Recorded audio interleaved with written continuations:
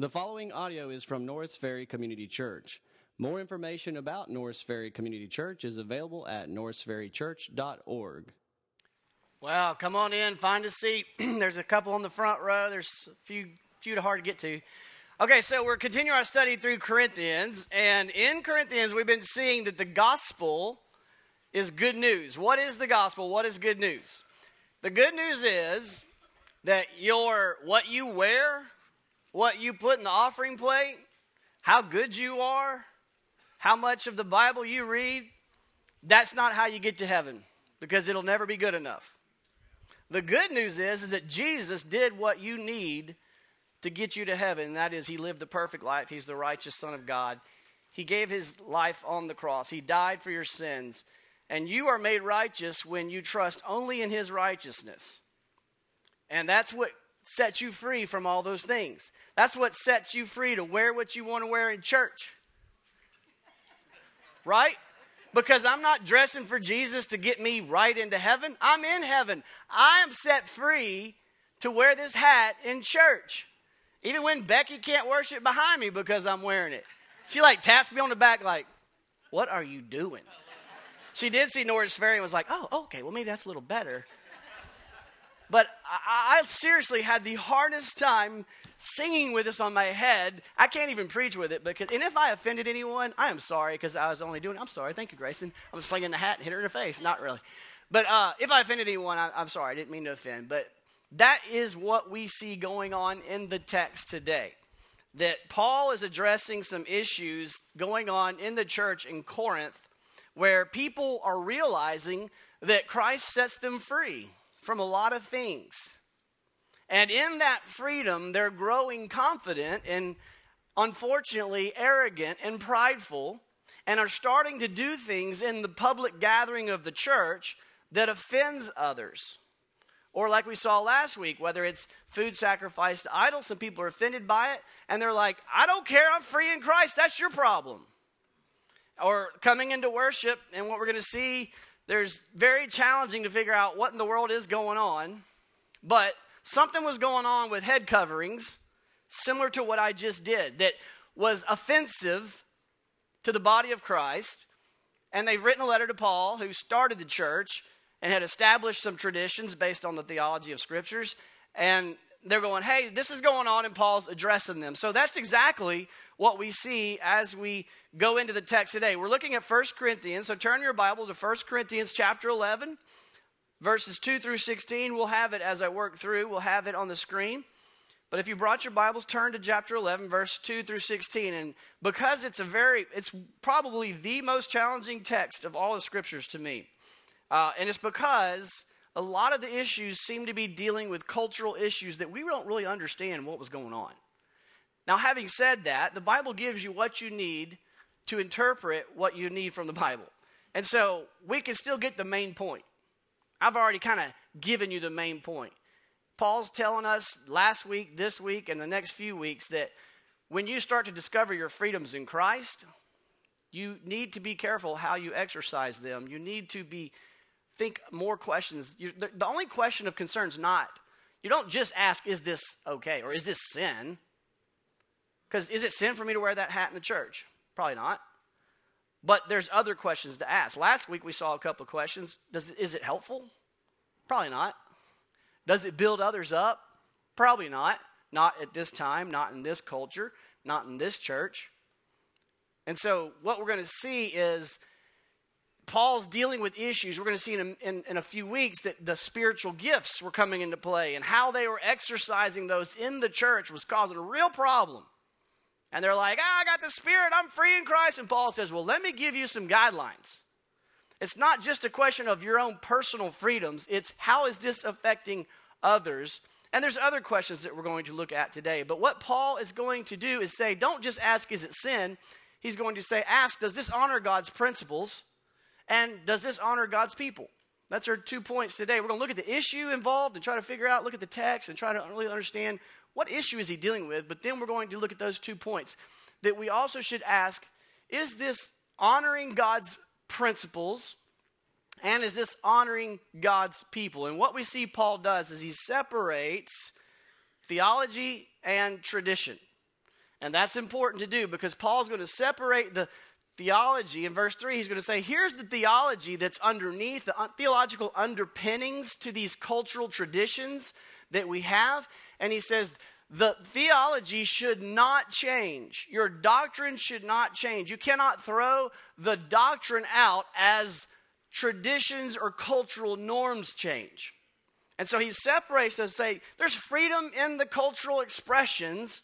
There's freedom in changing your traditions and the cultural norms. But as you do develop new cultural norms where we aren't all in suits and ties anymore, well, at one time that was offensive to people. Why is it okay for us to change? Because the theology is honor God with your heart, and as culture changes, that may look different, but we still want to honor God because that's unchanging principles in the scriptures. Okay, so y'all following what Paul's doing? He's separating those two. So let's look, or before we do, let's ask the Lord to help us look at this issue. Lord, would you please continue? I feel like in our study of Corinthians, what you're doing is constantly showing us how the gospel should humble us as well as free us. That the gospel produces within us a humility that considers others' concerns over our own concerns. That as we discover that we are free in Christ, that we don't have to try to merit our salvation because you merited it for us and we're just receiving your merit as a gift. As we discover that and enjoy our freedom from laws and rules and regulations, may we understand that we then have a calling to use our freedoms the way you have. And you laid your life down to give us life and to bless us. So may we have that same heart that's in you. May that be in us. It's in Christ's name we pray. Amen. All right, let's first consider the issue. I'm looking at verses 2 through 6, the issue that Paul addresses. Look at verse 2. He says, now I commend you. He says, well done. He's kind of buttering them up before he says, but here's the problem. I commend you because you remember me in everything and you maintain the what? Traditions. You maintain the traditions even as I delivered them to you. So this is important to understand. Paul's dealing with traditions that are expressions of doctrine or theology. And so his traditions, he started the church and he established the church just like when we started Norris Ferry. Our traditions were very different. And I've said this many times. When there's 5 people sitting on a couch in your living room and you're preaching to them, it's a little awkward to do a lot of the stuff that the traditional church did at the time. I mean, we're not going to have an altar call. We're not going to pass the offering plate. A lot of things are different. New traditions developed. But the doctrines didn't change. So Paul says, look, when I started the church, I gave you traditions, and you've done them, and you've passed them down. And that's really important because embedded in those traditions are some great doctrine and theology. But then he says in verse 3, but there is one area that I've heard about, Paul would say, that there's some things going on that I think you need to rethink. Paul says in verse 3, but I want you to understand that the head of every man is Christ. This is a massive theological treatise statement. The head of every man is Christ. The head of every wife is her husband. And the head of Christ is God. Now, let's stop and think because he mixes metaphors here. He uses head metaphorically sometimes and head literally sometimes. So let's look at verse 3. What's he saying? But I want you to understand that the head of every man is Christ. He's not referring literal head. He's not saying every man has Jesus sitting on his shoulders. He's saying metaphorically, the authoritative leader of every man and every of mankind, of all of humanity, the head, authority, is Jesus Christ. Metaphorically. And then he says the metaphorical head of every wife is her husband, and the metaphorical head of Christ is God. And then he goes on, I'm going to back up, but let's keep reading, I'll come back. Every man who prays, so here's the issue, that's theology, here's the issue going on in the church gathering. Every man who prays or prophesies with his head covered, like I was just doing, if that was the issue, dishonors his head. So every man who comes into the church gathering and prophesies and prays with his head, literal head covered, he's dishonoring his metaphorical head, Christ. And then he says, but every wife who prays or prophesies, so both husbands and wives are coming in to the gathering, and they're both prophesying and praying, and they both are doing something with their heads. He's saying, now here's the principles that I want you to get. He says, now every wife who prays or prophesies with her head uncovered, so it's the opposite, with her head uncovered, dishonors her head or authority, since it is the same as if her head were shaven. And we all go, wait, do what? Her head was shaven. Very challenging. The closest thing I can tell you, that the closest answer I could find to shaven was, in that day, in the culture, if a woman was being promiscuous, adulterous, and rebelling against her marriage, her husband, and everything, she would shave her head and live a licentious lifestyle. And so Paul is basically saying that every woman who is doing this is kind of aligning herself with those people. So let's break this down, and we're going to look at the theological underpinnings in verse 3, and then we'll come back and go, okay, so what is the cultural thing going on in verse 4 and 5? The theological underpinnings in verse 3 are massively important, especially in our culture. In our culture, we have a complete categorical distrust of all authority, and especially male authority. A complete suspicion of all authority, and especially male authority. And that's, to a large extent, understandable, because there has been massive abuse of authority. In churches and all kinds of systems, there have been abuse, and there has been massive abuse of men, of their authority. And so, what we need to understand, when I talk about husband and wives and authority and non-authority, we need to be protected by this theological statement that Paul starts out with. And he says, Jesus is in submission to the Father. Okay, so when he says God the Father has this kind of authoritative head of Jesus Christ, is he saying that Jesus is lesser than the Father? Head nods. Is he saying Jesus is less God than God the Father? No. And so that's a very important theological premise that he says before he addresses the husband-wife role. So just as Paul is not belittling Jesus when he says God is head of Jesus, he also is not belittling women when he says husband is head of wife. And that's why he puts this theological statement and connects them all together. And he has several statements all throughout saying, man's not independent of woman, woman's not independent of man, God is supreme over all. But here are the distinct roles that God says, this is what is my design for husband and wife. And God always has good for his people in his design. And so what we see is God is going to give us, Paul is going to give us God's design for our distinct gender-specific roles in marriage, and we see it in other parts of the Bible, in the church and in family. Paul says God has a particular design that is really important, that should not change, though the cultural traditions and cultural norms may change, the doctrine should not be changed. And so in verse 3, I want you to understand that the authoritative, responsible leader of every man is Jesus Christ, and the authoritative, responsible leader of wife is her husband, and the authoritative head or responsible leader of Christ is God. And the Bible makes it clear that man and woman are equally valuable in that they are both image bearers of God. In the creation account, before the fall, we see God's great design. That Paul's going to go to Genesis 1 and 2 in a minute and point this out. But what we need to preface it with is to see that God's good, perfect design, not as a part of the fall, his good design is that the husband take responsibility to provide headship or leadership in the marriage. And that the wife is a tremendously valuable and important support and encouragement to the husband, where it said it's not good that man not have a helper. Let me create a helper to help him fulfill his calling. And his calling was to glorify God.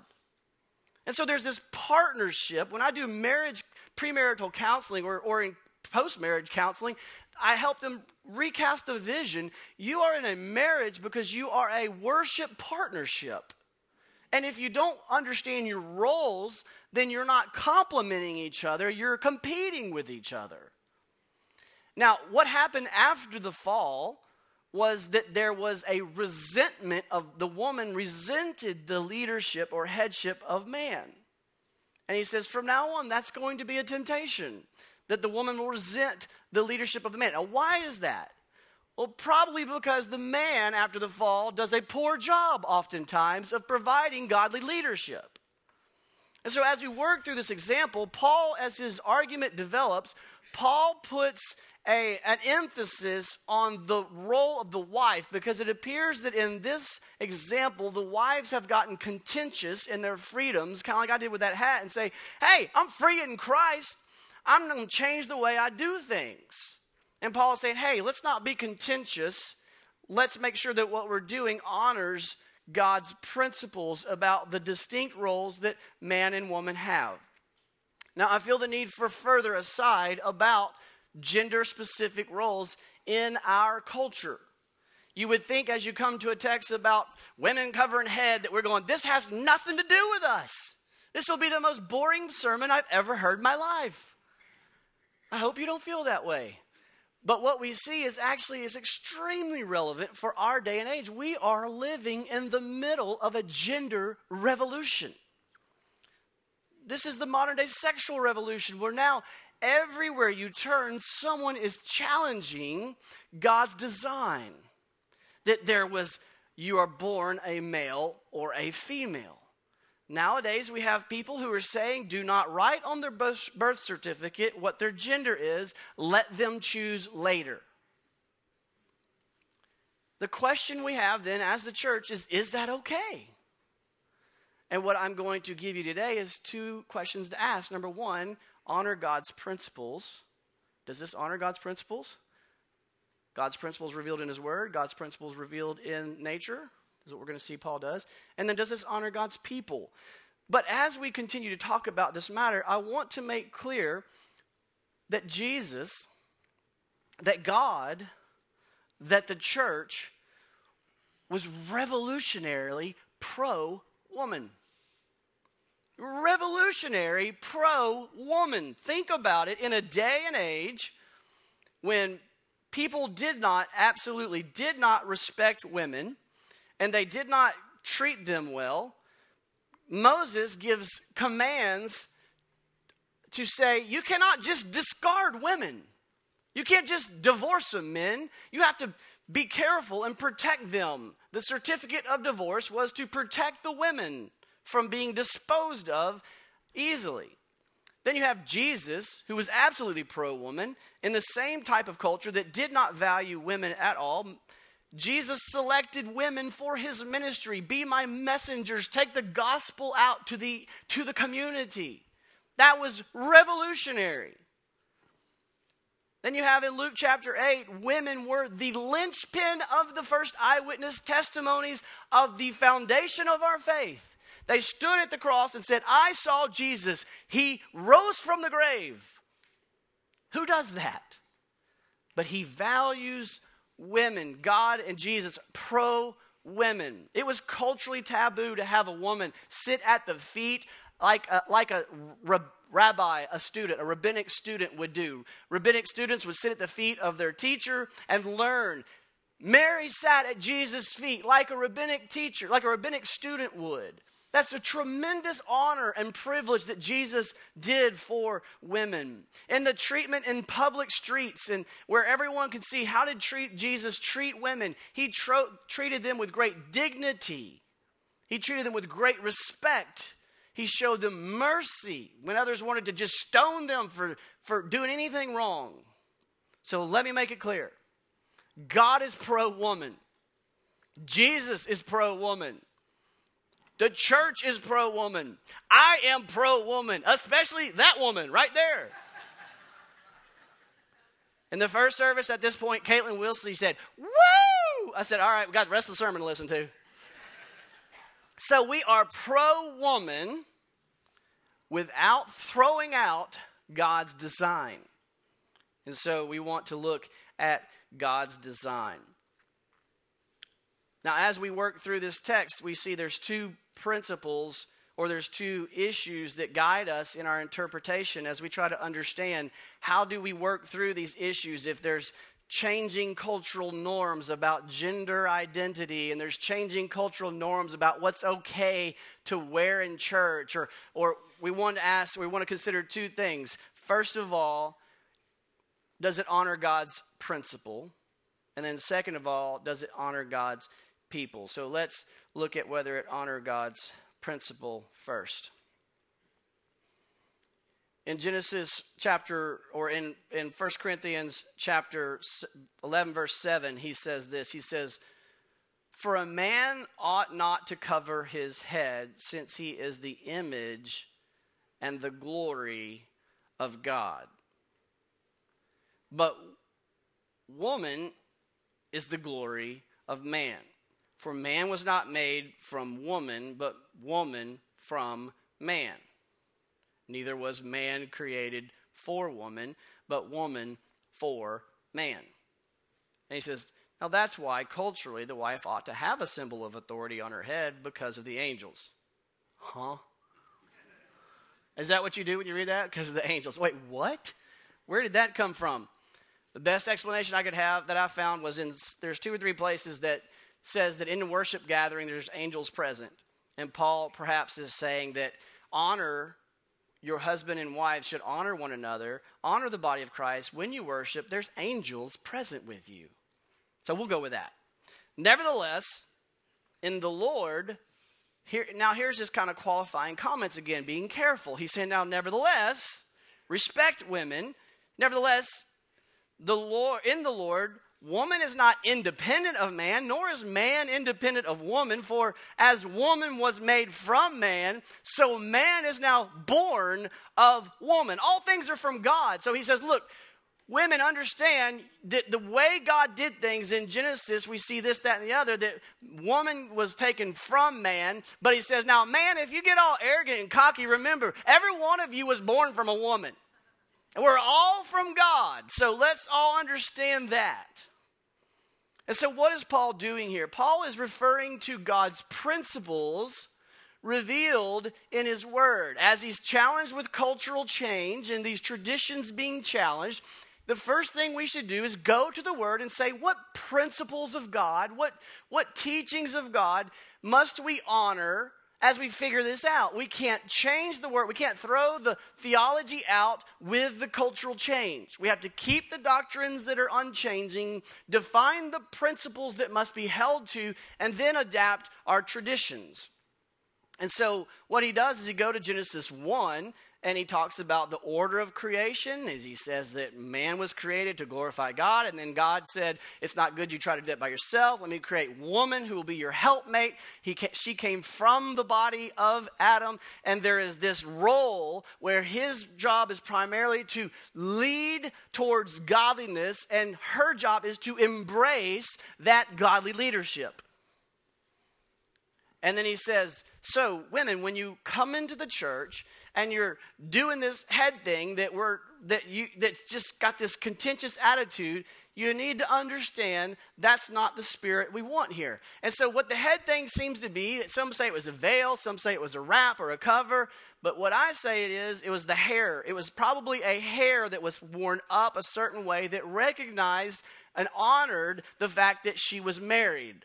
And so as they came into church and she dressed a certain way and had her hair a certain way, that it honored that relationship and it wasn't a disturbance in the church. But then all of a sudden, as they felt free in Christ, they started letting their hair down and doing things a little different. And people are going, wait a minute. And Paul says, okay, well, as you deal with this issue, the question underlying is, how are you honoring this role of husband and wife? And he says, the word here, glory, where he says that but woman is the glory of man. When we say we give glory to God, we're not adding anything to God. We're not making him glorious. We are honoring his glory. We are recognizing his glory. And so it's the same thing as saying the woman should honor the husband, and the husband should honor the woman in the way they are interacting in the public worship service so that it's not a problem.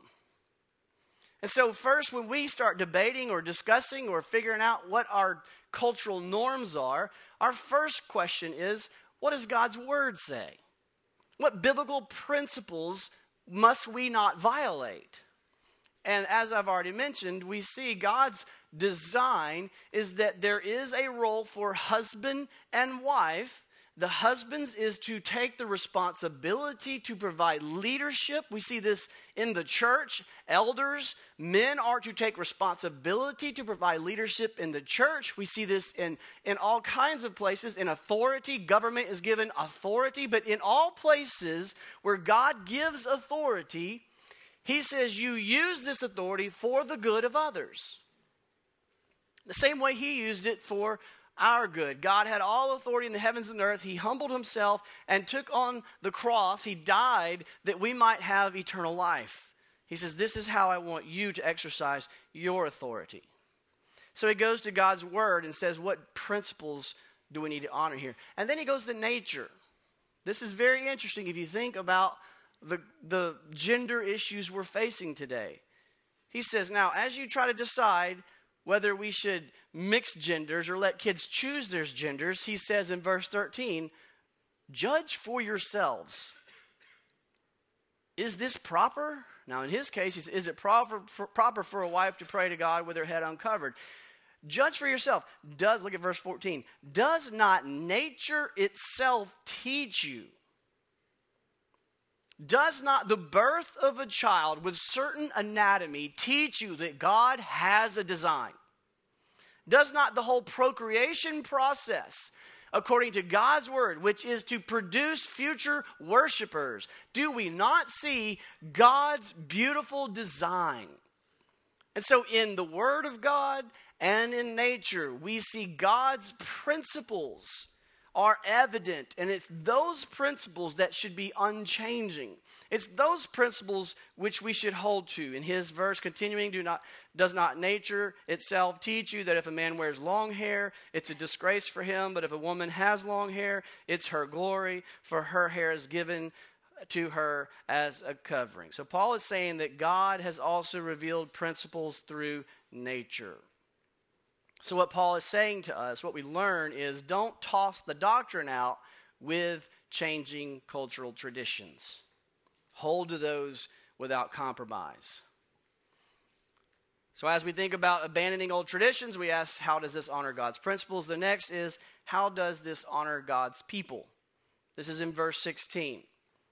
He says, if anyone is inclined to be contentious, if any of you comes up here with an attitude, I'm going to wear this hat regardless, I don't care what you think. He says, if anyone is inclined to be contentious, we have no such practice, nor do the churches of God. That's such an interesting argument from Paul. What is he saying? He said, if you want to come up here and wear a hat, and you've got a contentious attitude, what you need to understand is, look around. Nobody else is wearing a hat. That's not what we do around here. And it's so weird to me because what church leaders have said over all the years about traditions and things like that is the 7 deadliest words to a church is we've never done it that way before. And that if a church's mantra is we've never done it that way before, they are dead and declining. You've got to be willing to change. And it seems like Paul's saying, look around. We've never done it that way before. But what he's saying is look around and honor the culture that you're in. Be considerate of others. You may have freedom in Christ to wear blue jeans, but if you walk up into a high church and preach a sermon in blue jeans, it's going to be offensive. You may have freedom to wear a hat, but you come in the church preaching in this church with a hat, people are going to be like, I'm just not feeling good about this. No one else is wearing a hat. And so as you discover your freedoms, understand you've got to honor the biblical principles, and you also have to consider others. And so, I'm still young, but Granger's getting old. And he's choosing songs every week. He has to decide what songs to play. And we young people may not like them. So how do we do that? Well, we started this church with 0 traditions. We had never done nothing before. And so we were free to establish our own traditions. And now we've got our own styles and traditions. And younger families are coming and they may say, boy, I wish she would do this or I wish she'd do that. And other ones are saying, well, I wish she'd play more hymns. I wish she'd do more contemporary. What do? You try your best to respect, to hold to the doctrines. We want to play songs and music that teaches good doctrine. But we understand there's flexibility in the tune. But we want to respect and honor God's people the best we can. So as we think about this, what does this look like for us in this modern day? Well, I think the biggest thing is there maybe wedding rings. Maybe if you're married, you don't wear a wedding ring. Are you trying to be rebellious? Are you trying to prove something? I don't know so much that a modern day hairstyle or cultural. It may be that, there's a certain way that we dress to honor the fact that we're married.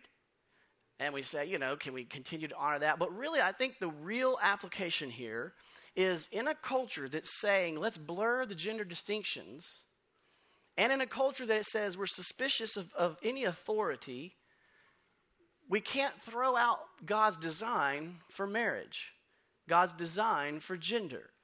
That in God's design, one man and one woman should get married. Their goal is to glorify God, and they have defined roles, and the man's role is to embrace his calling of providing sacrificial, godly leadership. And the woman's role is to say yes and to embrace that, not to resent that. This is one of the few passages that the slant seems to be, he's stepping on the women's toes, on the wives' toe as it continues to say, wives, quit doing what you're doing. So I do want to challenge wives. If your husband is trying to provide godly leadership, don't say to him, oh, who you think you are now? Oh, after you do all that, now you want to lead me? That's not fair. Embrace it when he gets it right. Celebrate it. Yes, thank you. Oh, that's awesome. Good job. And don't resent it. But even though this text is really stepping on the women's toe, I really feel like it makes me step on the men's toe even more, because I think most women are hardwired, designed to embrace godly leadership, but the problem is most men aren't providing it. And so men, this text says to you, man up. What does that mean? It don't mean be tough guy, go dominate. No, it means take your responsibility. Own it. It's hard. It's a task. But hey, if you're going to play Alabama next week, what do? You do everything you can to be ready. And that's what we do. We say, okay, I got to clear my schedule. I got to figure this thing out. Now, I've done a lot of pre-marriage counseling and marriage counseling over the years, and here's what I've seen. Most men have married women over their head. And most men will say to me, she has been following Jesus and reading the Bible and having a quiet time since she was 3 months old. And I don't even know the books of the Bible. And you're telling me I'm supposed to lead her and be the spiritual leader? And I said, yeah. Okay, so what does that look like then? Well, in my marriage, I figured out the secret. And I'm not kidding. It took me a while to figure it out, and I'm dead serious, men. Figure out what time she sets her alarm. If it's 6 a.m., you set your alarm at 5:59. You get up 1 minute before her, and you set the tone. As for me and my house, we will serve the Lord. And you're no longer going to drag my rear end to have a quiet time. You're no longer going to drag me to church. I'm going to get up before you. I'm going to start the coffee. I'm going to have the Bible sitting on the table, and I'm going to wake you up with a hot cup of coffee. and I'm going to go get the kids, and I'm going to get them, and we're going to sit down, and we're going to have a quiet time, or whatever that looks like. But the tone is set by you, men, saying, as for me and my house, we will serve the Lord. And then you're gathered together, and you're trembling because you have no idea how to read the Bible, how to study the Bible, how to pray. And so what do? You say, children, God has gifted us with a brilliant mama. Now she's going to lead us through a text. She's going to lead the Bible study. She's going to teach us how to pray. That's okay. She's a glorious gift from God to help you lead your family well. You don't have to have all the answers. You don't have to be good at it. I had a man after the first service say, man, that was so good to hear because she can just quote it and read it. I've read it 4 times and I still don't know what it means. Or I knew it, but now I can't remember it to share it. That's okay. Your wife is very gifted. Deploy her gifts for the good of the family if she's better at something than you are. But that doesn't mean shirk your responsibility. It means own it, delegate to her strengths. You take strength, what you're good at, but you have to take the responsibility to set the tone in the home. And for my house, that meant quit letting her get up first. I think that's just a very practical way. Get up before her and say, how can we do this? Let's do this together. Set the tone in the house. And that honors her. And then wife, when he does that, and you're not so good at it, you say, that's okay, you're doing great. I appreciate you. And don't resent it. Don't hold the past against them. Embrace it, encourage it, celebrate it, praise it. That's what, pretty simple, isn't it? But that's what it should look like. God says there is a role for each person in this marriage. And when you work together, it's beautiful. It's great design. And then when you're out there talking to your friends and these cultural issues about gender identity come up, don't be mean-spirited. Don't come across like some narrow-minded bigot. Come across as, look, God's got a beautiful plan. And it works. And it's good. And I love you. And I want you to know God's good plan. And here's what the Word says. And here's what nature says. Help them because you love them and you want them to know God's glorious design. Not because you just want to show them how dumb they are and how right you are. That's not the spirit that God wants us to have. So I pray the Lord will make this true in our lives. Father, I pray that the gospel of Jesus Christ is our model. That you gave up all your freedoms. You used your authority to lay your own life down to make us holy, to build us up. And I pray, Lord, that those of us who know you are our Savior, that your righteousness is our holiness, that you are the only hope we have for eternal life. I pray, Lord, that we will use that understanding, that freedom, that gospel freedom, the same way you did, that we would lay our lives down to serve our spouses, to serve our community, to promote your good design, and all the other random possible illustrations that would come up, that cultural challenges to biblical truths. Lord, may we have a heart of humility that says, does this honor God's word, and does it honor God's people? It's in Christ's name we pray. Amen. Thank you for listening to audio from Norris Ferry Community Church located in Shreveport, Louisiana. Feel free to make copies of this message to give to others, but please do not charge for these copies or alter the content in any way without permission. For more information about Norris Ferry Community Church, please visit us online at norrisferrychurch.org.